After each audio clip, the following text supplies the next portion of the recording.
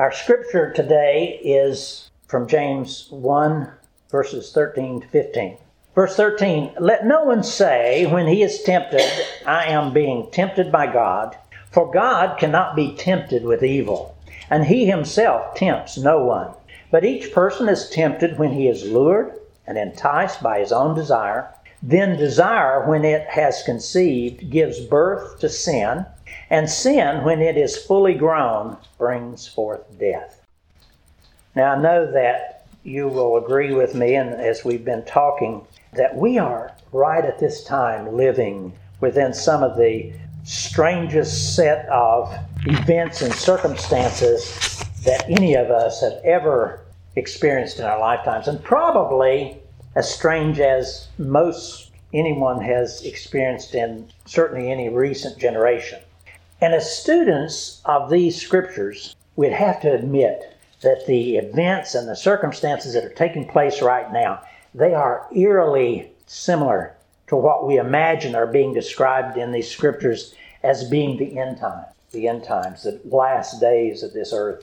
And as I scan across the Christian Broadcast Network, I find that many of our Christian brethren, especially those who hold to the dispensational doctrines of Scripture, they are indeed preaching strongly that these current events have so many of the markings that are given in the prophetic Scripture about the last days.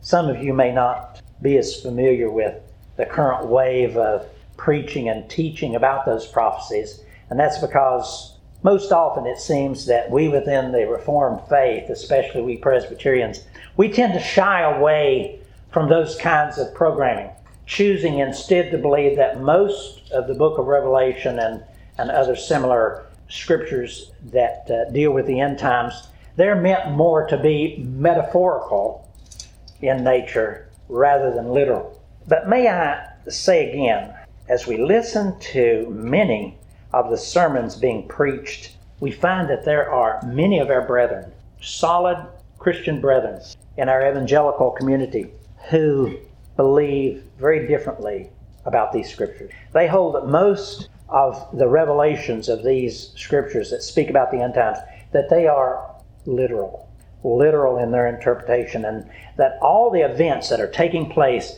during these very days that we're in right now are evidence. They are evidence that our days ahead are drawing nearer to a close.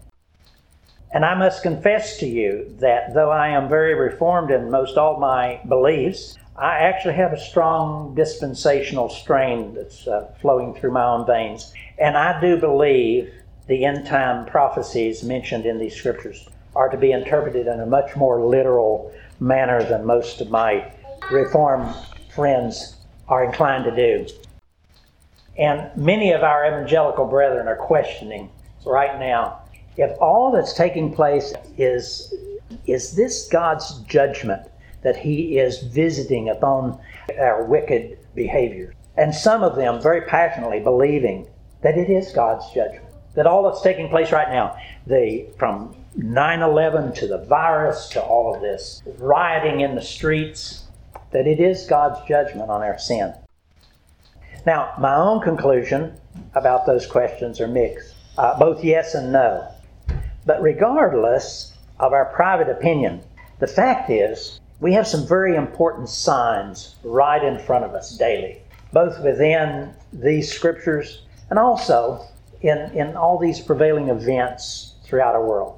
And the question for us is, what are you and I supposed to do with this information that we have right in front of us? What are we supposed to do with these scriptures that clearly speak about a coming end of days? And what are we supposed to do with all of the signs that are taking place out there in our society that speak these words of the end of days? And they're right in front of our eyes. What are we supposed to do with that information?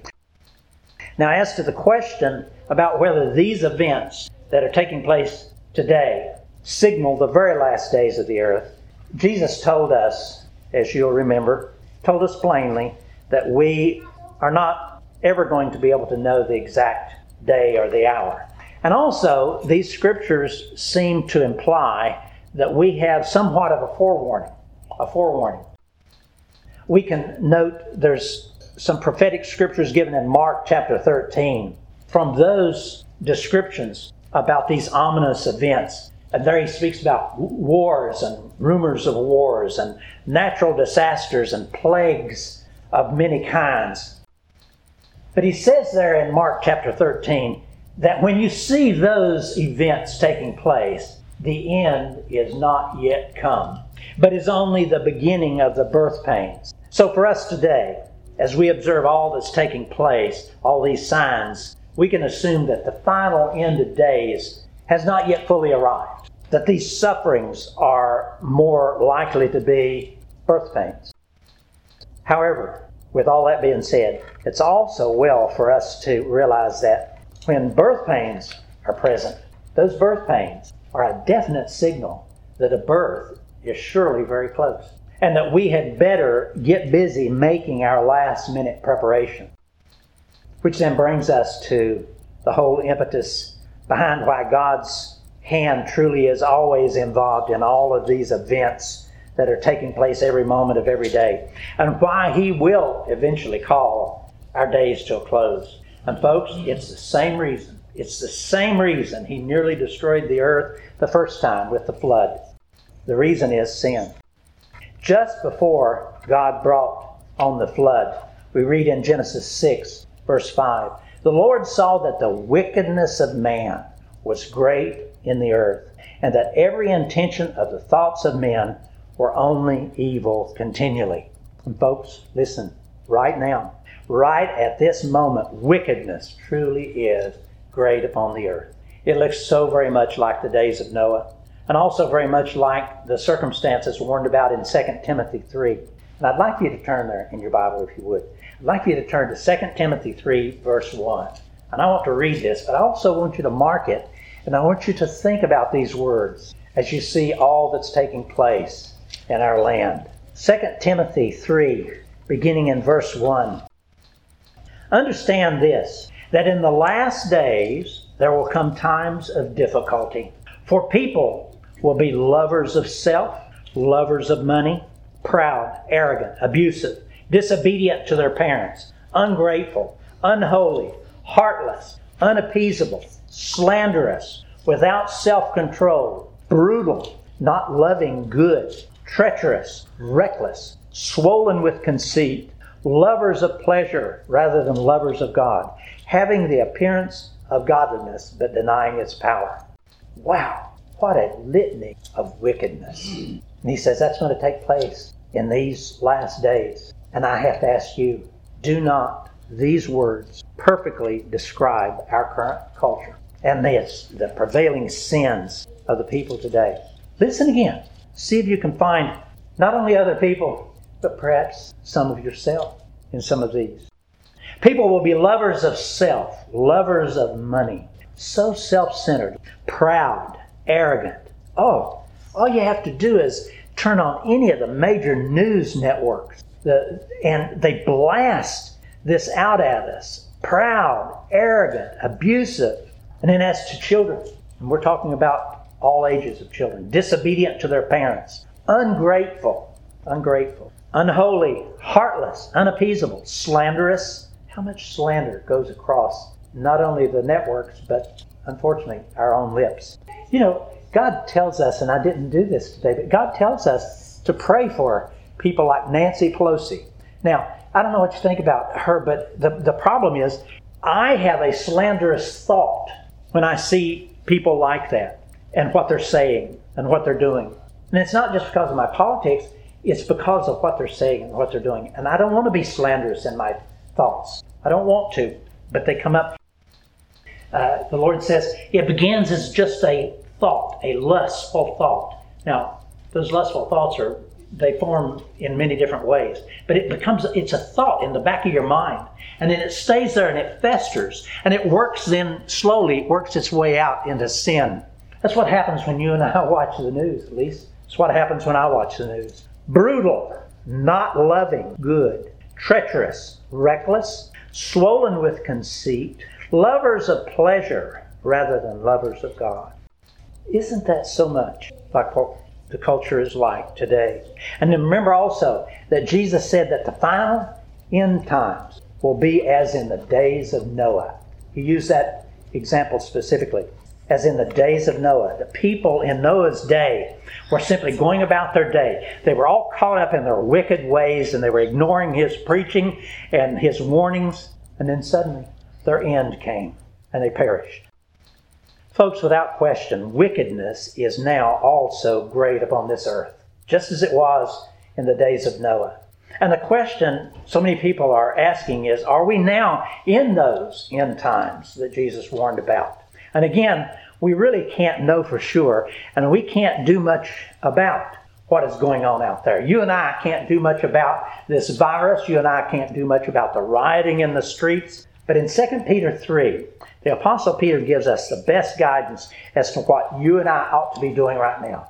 What are we going to do with the information that's in front of us? He tells us, and he's talking about the last days. Listen to this. This is 2 Peter 3, beginning in verse 10. He says there that the heavens will disappear with a roar, the elements will be destroyed by fire, and the earth and everything in it will be laid bare. And then he says, listen to this. Verse 11 of 2 Peter 3. Since everything will be destroyed in this way, what kind of people ought you to be? That's the question that is asked of us. What kind of people ought you and me to be? And he answers it. And he says, you ought to live holy and godly lives as you look forward to the day of God and speed its coming. Now, folks, this is exactly what you and I are to be about doing right now while we still can. Again, we can't do much about what's taking place in our society. We pray, yes, but you and I can't go out there and affect so much of that. What we can do, though, is what he's saying here. While we still can, we need to be living holy and godly lives. And we need to get about dealing with the sin that is rampant within our own personal souls. And as much as we're able to, we need to minister the gospel to anyone who will listen, especially our beloved families and friends. And that's what God is presenting to us here. And he's warning us about there in James chapter 1. Here, he's telling us that we must be ever so careful to guard our hearts and our minds against the wiles of sin and its consequences. That though sin may begin as only a subtle desire in the back of our mind, left unattended. Folks, listen, left unattended, left unrepented, it can quickly and easily work its way out into full-blown, rampant wickedness, just as in the days of Noah. An example of that, my sweet wife and I warn each other about. It only takes a moment for us to be talking about something that's taking place, and suddenly we're on a rant. Do you all get on a rant? And so we say to each other, wait, let's not do that. It can work its way out. It just starts as a one little thought, and then it works its way out into sin. Because, let me say to you, when I rant, I'm sinning, and that's wrong. Now, may I back up for a moment and simply restate the obvious, and that is that sin and the manner in which you and I deal with sin, that can be this great dividing line in our personal relationship with Christ. And it can be the determinant of whether we'll suffer the wrath of God and the everlasting punishment of hell that's described in these scriptures, or instead we'll spend our eternity in heaven with Christ. Now, on these matters, folks, these scriptures are so clear, they are not up for private interpretation. Each of us will surely stand before God on that great and terrible day of judgment. You know, there's a lot of preachers out there that say, when we die, we're just going to go straight on into heaven. Scripture says that we will stand in judgment. It's very clear. We will stand in judgment. Now, I do have Christ as my Savior, so I get to go to heaven, and I know that. But there's still a judgment. There's still a judgment. And with sin being the central issue of concern, you and I really ought to make every effort to know as much as we can about how sin can so easily, so subtly inject itself into the matters of our own personal daily lives. Else, listen, while we're still stumbling around in the darkness of foolish ignorance, sin with its subtle but overwhelming power will seize the opportunity. It's clever. It'll seize the opportunity and it'll overcome our souls. Remember the counsel that God gave to Cain when Cain was getting ready to go out and do the evil of killing Abel. God said to Cain, Cain, sin is crouching at your door and it desires to have you, but you must master it. And that warning is to you and me. That warning is to you and me. So may I say again, sin truly is a subtle but devastatingly powerful enemy. And it's ever desiring to take absolute control over our souls.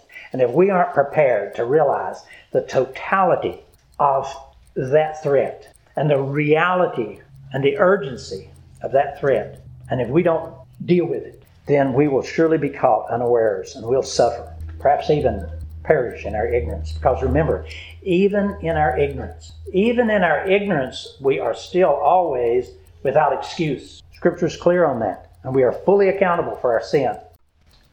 Now, there's another truth about sin that you and I have to always keep in mind, and that is that sin is not something that you and I acquire along the way, that we happen to suddenly stumble into and suddenly we're sinners. No, that's not what took place. You and I do have, yes, those daily episodes of sin that we stumble into. But listen, the basic condition of sin, Scripture is so clear, the basic condition of sin is part of our nature. It came with us at birth.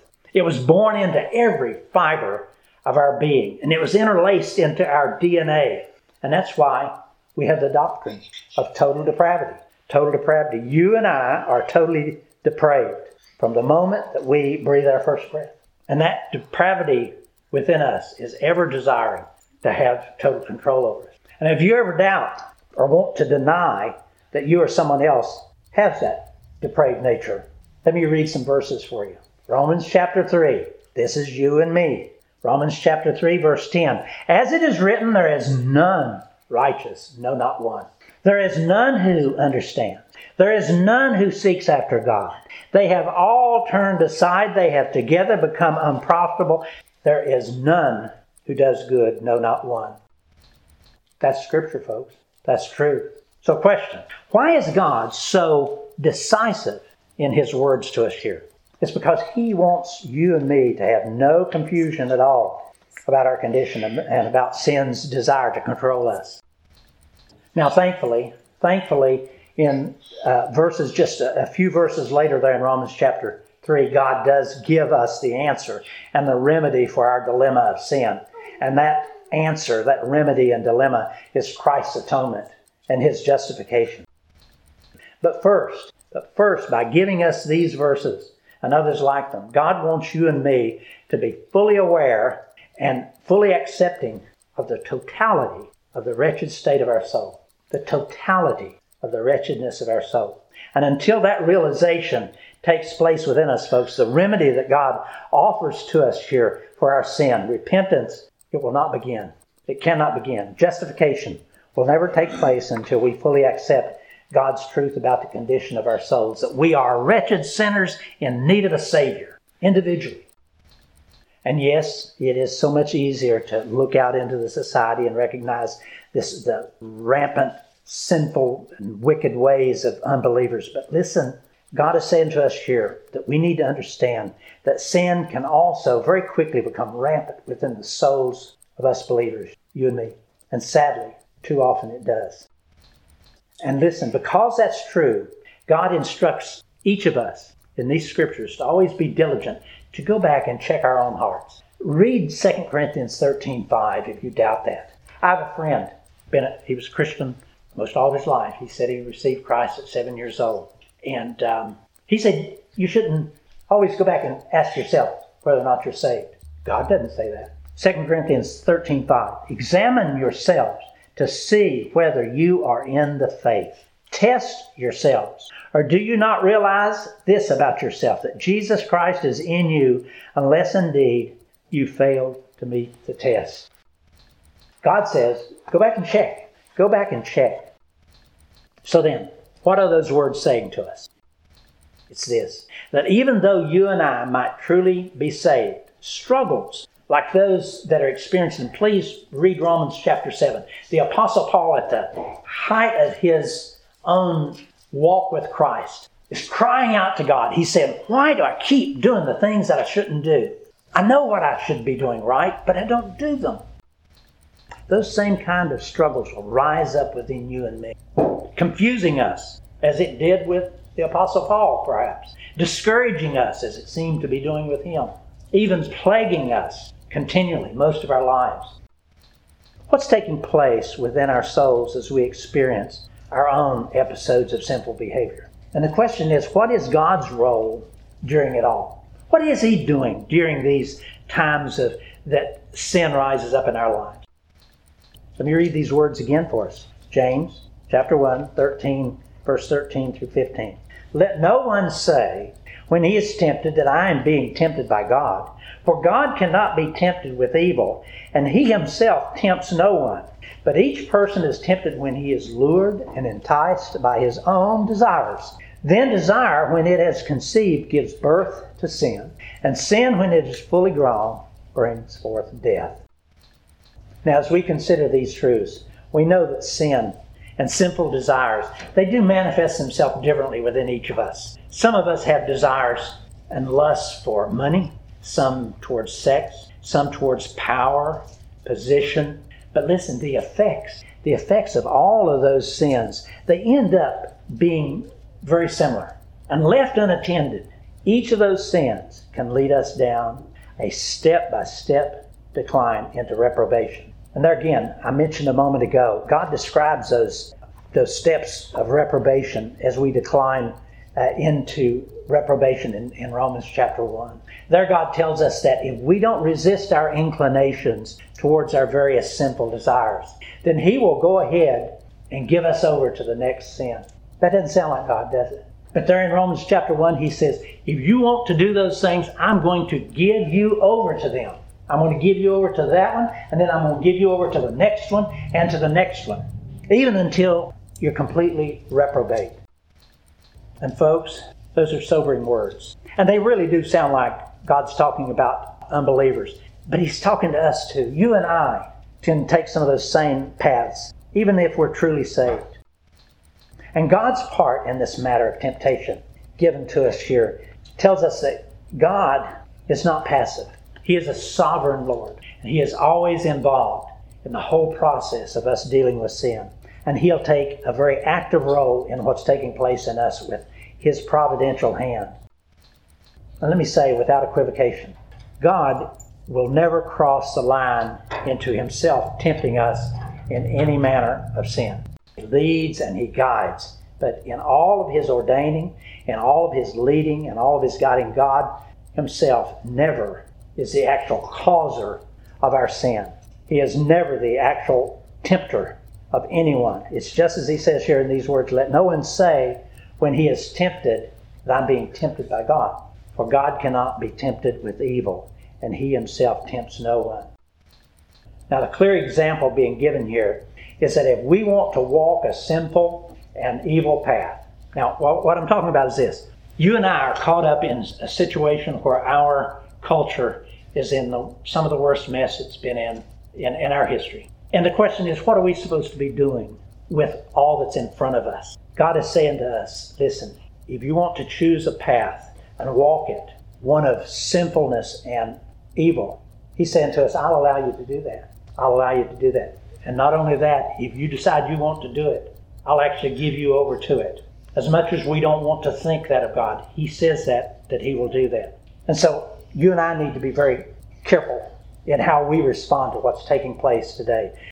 One of my favorite Bible commentators is R.C. Sproul, and he envisions this process as being that as we give ourselves over to sinful desires and lusts, that God will simply widen out what was once protective hedges. Remember in the book of Job, he talks about these hedges of protection that are around us. And what R.C. Sproul, the commentator, envisions is that when you and I decide, when we make a choice and we want to go ahead and take a next step into some sinful desire or lust, that He'll simply widen out His protective hedges. And He'll allow us, our old sinful nature, to rise up within us and do whatever it wants to do. And as we take those steps, it's not God who's tempting us. We need to understand that. It is not God who's tempting us. It is us simply doing what we already have a sinful desire to do. And so we can't blame God for it. And that's the essence of what He says here in verse 14 of James chapter 1, but each person is tempted when he is lured and enticed by his own desire. Then desire, when it is conceived, gives birth to sin, and sin, when it is fully grown, brings forth death. So then, the answer to the question about whether God is bringing judgment upon our sins through the events that are taking place right now in our own lives and all out in our society with the virus and all. The answer is really yes and no. Yes and no. Mostly it seems that we can assume that we're simply suffering the God-ordained consequences for our own sinful behaviors because He's allowing us to go ahead and do those things. As He widens out His protective hedges, He allows consequences to have their way. And then sadly, as our world becomes more and more depraved, God will continue to widen out His protective hedges and will more and more give us over to the next step and the next step of reprobation. And He'll keep doing that until He calls everything to a close. Now, as to whether these days that we're living in are the very last days, I'd like to close with these words from 2 Peter 3. I read some of these words a moment ago, but listen, 2 Peter 3, beginning in verse 8. He says, do not forget this one thing, dear friends. With the Lord, a day is like 1,000 years, and 1,000 years is like a day. The Lord is not slow in keeping His promise, as some understand slowness. He is patient with you, not wanting anyone to perish. By the way, that's why God is keeping this earth going another day, and why He hasn't called it all to a close. It says He is patient with you, not wanting anyone to perish, but everyone to come to repentance. Verse 10, but the day of the Lord will come like a thief. The heavens will disappear with a roar. The elements will be destroyed by fire, and the earth and everything in it will be laid bare. Then he says, since everything will be destroyed in this way, what kind of people ought you to be? What kind of person should you and I be? He says, you ought to live holy and godly lives as you look forward to the day of God and speeding its coming. That day will bring about the destruction of the heavens by fire, and the elements will melt in the heat. But in keeping with His promise, we are looking forward to a new heaven and a new earth, the home of righteousness. So then, dear friends, since you are looking forward to this, make every effort to be found spotless, blameless, and at peace with Him, with God. Bear in mind that our Lord's patience means salvation. Let's pray. Father, we know that this is the answer. We can't stop the riots. We can't stop the virus. We can't make our politicians and our news media and our other world leaders do things rightly. We can't get them to do anything we want them to do. And that's probably good because we probably don't have good answers ourselves. But we know what we have to do. We have to surrender our lives to You and live holy and blameless and godly lives. And so we pray for each one of us that we would do that we would give our hearts to You fully, and You be Lord of our lives. We pray in Jesus' precious name.